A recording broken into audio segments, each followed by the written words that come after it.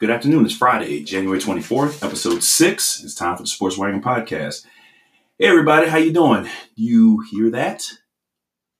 Exactly. I'm in the office today. Not in the car today. Off on Fridays. So I figure, Thursday was the day I would have liked to have recorded this.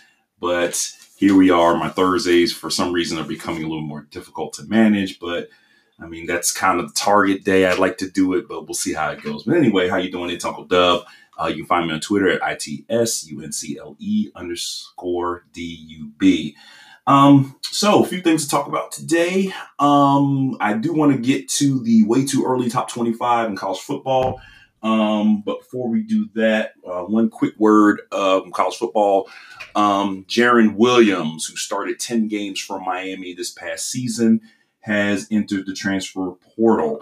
So again, we remember that D'Eriq King made the leap from Houston to Miami. So it looks like he's going to be the front runner to start for Miami this upcoming season. So Jarren Williams is going to enter the transfer portal with greener pastures. Now, keep in mind that he will have to sit 1 year. So unless he applies for and gets a waiver from the NCAA, he will have to sit wherever he goes next. As of right now, there's no news as to whether he has applied for that waiver. He probably will, because again, he probably would want to play this upcoming season. But we'll keep an eye on it, and we'll talk about it a little bit later. Let's go to women's tennis. So I was going to talk about this yesterday, but it has happened. Coco Gauff and Naomi Osaka played tennis under the lights in Australia, which means that match came on at 3 a.m. Amazingly, I thought, well, maybe I'll watch it. And I'm thinking, it's going to be 3 o'clock in the morning. Really? And guess who woke up at 3 a.m. like, hey, let me check out the match? Me. So I managed to check out the first set, which was outstanding. It was 6-3 in favor of Coco Gauff. And she went on to win the match 6-4. So I managed to see the first set, about 3 games of the second set, and then I just went out. I was dead tired. I fell asleep. So when I woke back up, I see Chris Fowler and Chris Evert on my screen talking about some, oh, yeah, this was such a great match. And I'm going, what happened? Who won? So after listening, obviously, Coco Gauff won the match. It was just a very good match. I mean, both of these players, their styles of play are very similar. But as I said before, Gauff is incorporating a little bit more finesse into her game. Osaka, she's been really focused on her footwork. And for her in this match, she had 30 unforced errors. And again, as we saw the end of the first set going into the second set, something was happening. Osaka's backhand was just giving up on her. She just could not hit the ball over the net to save her life. I mean, and she would have open space in front of her, and she would just charge the net and hit this beautiful shot, and it just would just go right down to the net. So something was happening where she just, her shots were just not going where they need to go. So with that said, now Coco Gauff moves on to should be the 4th round, and after that, the quarterfinals are in front of her. There was supposedly a potential meeting with her and Serena Williams, but unfortunately, Serena Williams lost her match 6-4, 6-7, 7-5. Probably read that wrong. Well, that's the score of the winner, but you get the idea. Now, remarkably, Serena had 56 unforced errors, and she, in her press conference, felt that she did not play as hard as she needed to. She did not play up to the standards that she lays out for herself. And she was very disappointed. And she even went on to call her play unprofessional. I'm going to stand by what I said. I think this is her year. So we've got 1 major down, 3 to go. The next is the French Open. I think she is going to get that next major win this year. So she's got 3 more chances. Obviously, the more the time goes, the chances, from statistically, the chances get less and less. But I feel confident, personally, that I think she'll break the record. But again, she's doing really well in the warm-up tournaments and things of that nature. I think she won a warm-up tournament in Auckland, New Zealand, prior to hopping over to Melbourne for the Australian Open. So we'll kind of keep our eye on that. As far as the weekend's concerned, not a heck of a lot going on this weekend. I do know that the SEC Big 12 Challenge is on. So I managed to see a couple games that are of note. College Game Day will be in Lawrence on Saturday for Tennessee and Kansas. So, and of course, I think they're going to potentially relive the whole Kansas State-Kansas thing. I don't know how many ways you can relive that. I mean, suspensions were handed down. I don't know if they've had any more outside of D'Souza. I don't know if there were any more punishments handed down. I'm sure there were. I'll kind of have to do some research on that to find out, who's not going to play for how many games. But I'm sure they'll talk about that. But of course, the game is of importance. Let's see. Kansas is currently 15-3. They're 5-1 in the Big 12. So they're currently in second place, chasing Baylor, who I can't remember if they're undefeated in league play or not. I know they've lost one game overall, and they are currently the number one team in the nation. Tennessee's 12-6. 4-2 in the SEC. I just think this is going to be a good game from the standpoint of, you've got a Rick Barnes coach team going up against this Kansas team. Kansas is currently third in the nation. But yeah, currently third in the nation, third or fourth in the nation. So you're going to have these two teams going at it. The one thing I will say about Tennessee, I haven't really had a chance to see them play this season, but their pregame dunk ritual, was it called One Fly, We All Fly? That has, to my opinion, that has to be the dopest pregame ritual out there, bar none. I mean, I looked it up one day because I remember they did a story about it last season. They talked to the players about how they came up with it and what it and the symbolism behind it. And I was just looking at videos, and yesterday I was, sitting my kid at swim class, and I'm sitting there and I'm looking at videos like, this is so cool. It's just, you get one guy, I guess they designate one guy to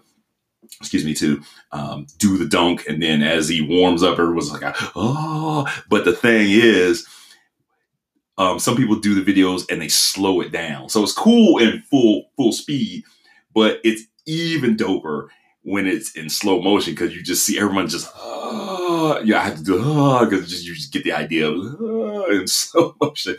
So, but everyone's going up in the air, all, and it's just, and then when it comes down, it speeds up, and it is so freaking cool. But I think it's going to be a very good game. I think that's the 6 p.m. game on ESPN. The other game of note, Texas Tech, so last year's runners-up in the national championship, they'll be home. I believe they're going to be in Lubbock to play Kentucky. Kentucky's 14-4, 5-1 in the SEC. Tech is 12-6 and 3-3 in the Big 12. I don't know. This is Texas Tech, having a pretty good season. A team that I saw a poll the other day, and they were asking, who of these teams do you think has a chance to be a first-time national champion? And Texas Tech was in the list of options. I think I picked. I definitely said Gonzaga. I definitely said Baylor, and and Dayton. So I chose three. I said either Gonzaga, Baylor, or Dayton. I'm buying Dayton. I told you they're ranked 7th in the country. They are a fantastic team. If you get a chance to watch Dayton play, you're going to enjoy it. And I think, bar none, they are going to be, if they are not already been deemed the team to be in the Atlantic 10. All right. So let's get to this way too early top 25 college football poll. So I've been talking about this for a while, and I kind of want to just take a little time to kind of go through this. So the way I did this is I wrote out all the teams and I split them in half. So I did the top 10 and then I did everybody else. So one thing I noted was, first of all, when you look at this top 10, I kind of, I'm looking at my notes here, and I made some check marks because I said, the teams I checked off, are teams that you can think about their positions could be interchanged. So let me go ahead and start this. So at number 1, you have Clemson, and number 2, you have Ohio State. So both teams have quarterbacks coming back. So again, these are two teams that, depending upon what happens in spring practice, injury, or if maybe someone comes in that is, maybe they get a transfer, or, more likely a recruit that comes in, a new guy that comes in and just outperforms and just shines, then that adds another layer to the team's performance.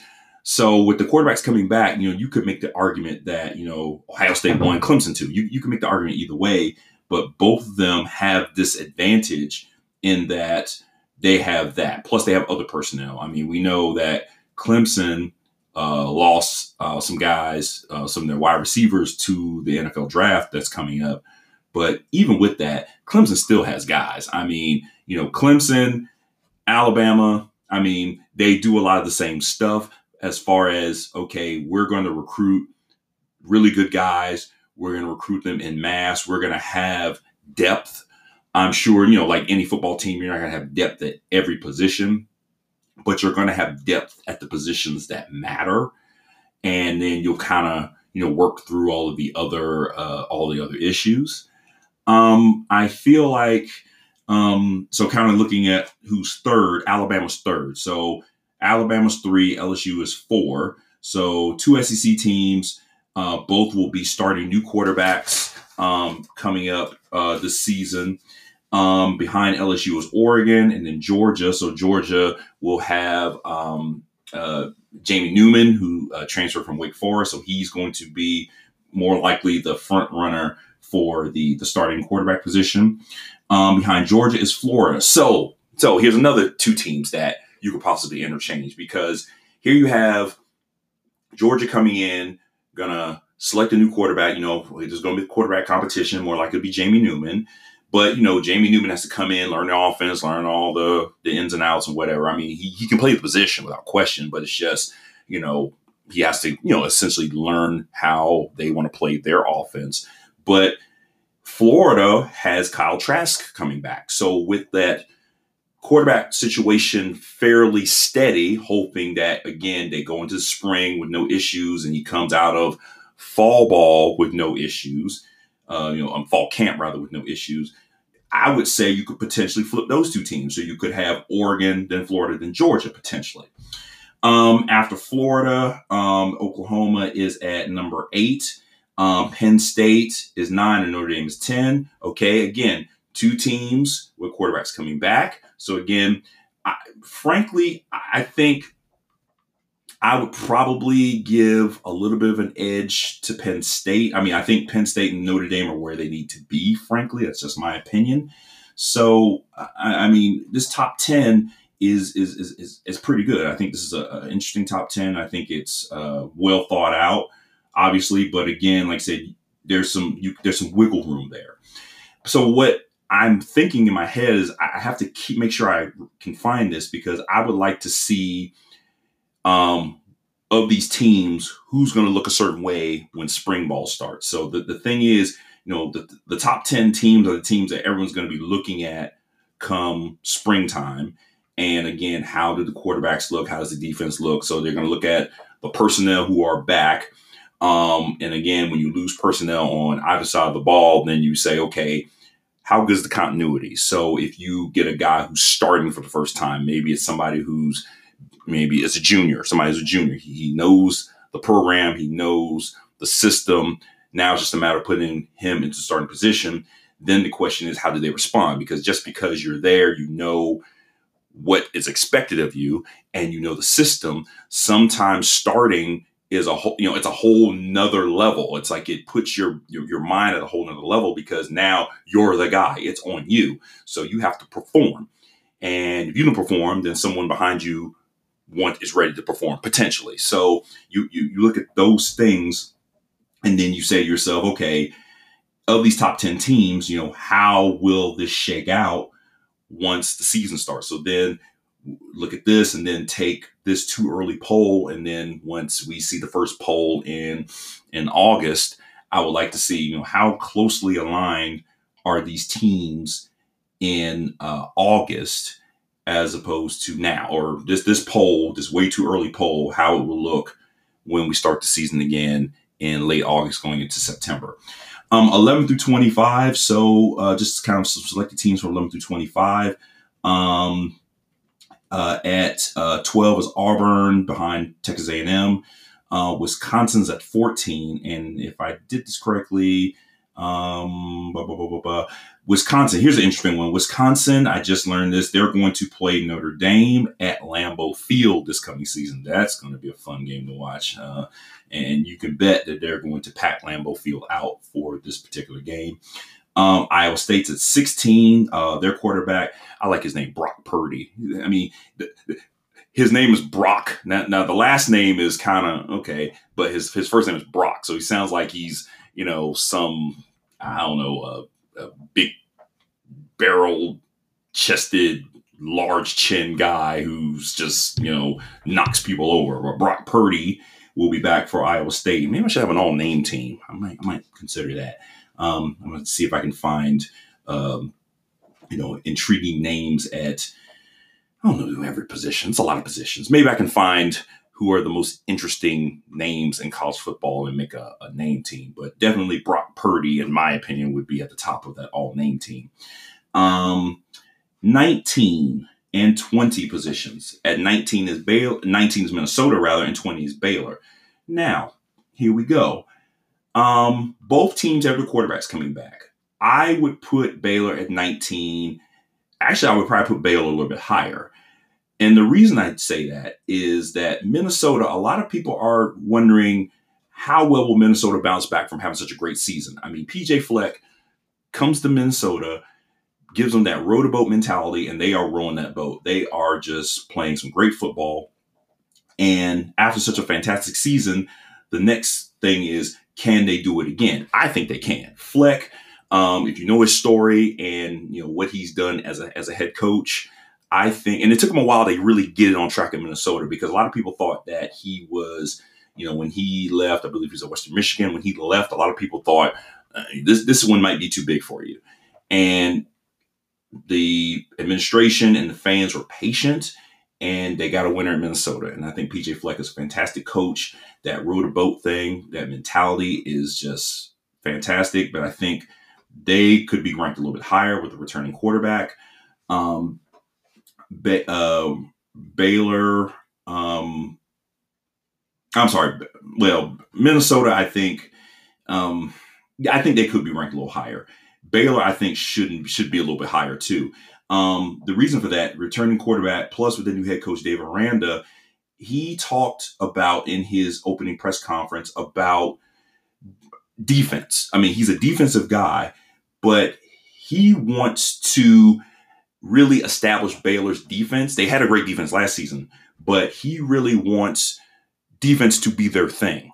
And he made a comment by saying that, defense is becoming more part of the Big 12. And it is, although I'm very, I don't want to say anti-Big 10, Big 12 rather, but watching Big 12 football games for the longest time, just sometimes it bores me, because when you see Big 12 scores, you're going, okay, so these two teams played, the final score is 56-50.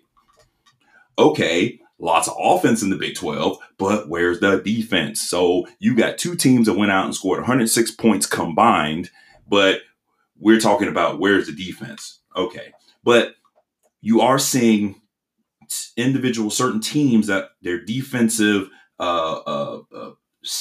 identity is getting better. It's improving. They are playing defense. So Aranda, I think, wants to put more of a premium on the defense. The offense is there for Baylor. So, I mean, we'll see. But I think with that mentality, I think Baylor should be ranked a little higher. Going down the list a little bit more, quarterback will be back. Sam Howell will be back at North Carolina. They're ranked at 22. Again, I would push them up just a little bit. Iowa's 23. Sam Ehlinger is back at Texas. He is so Texas is ranked 20. And to round out the top 25 is Tennessee. So Tennessee Volunteers, which I'm a little shocked Like, I don't know much about Tennessee this past season. I know they were kind of up and down a little bit. And again, with all the rigmarole they had to try to get a new coach, I'm just like, maybe there's something to it. Maybe they're starting to turn the corner into Jeremy Pruitt. We'll see how it goes. But again, it's just going to be interesting to see how this all falls out. And that's why we love college football, because we want to know who's going to be good, who's going to be not so good, and then we just watch and just let it all play out. We let it all play out on the field. All right, so that's it for episode 6. Thank you for tuning in. So remember, if you like the show, please hit me up on Twitter or subscribe subscribe and tell a friend. Happens to do both. I'm on Twitter at It's Uncle Dub, ITSUNCLE_DUB. Hope you enjoy the sports this weekend, and I'll holler at you on Monday. Take care.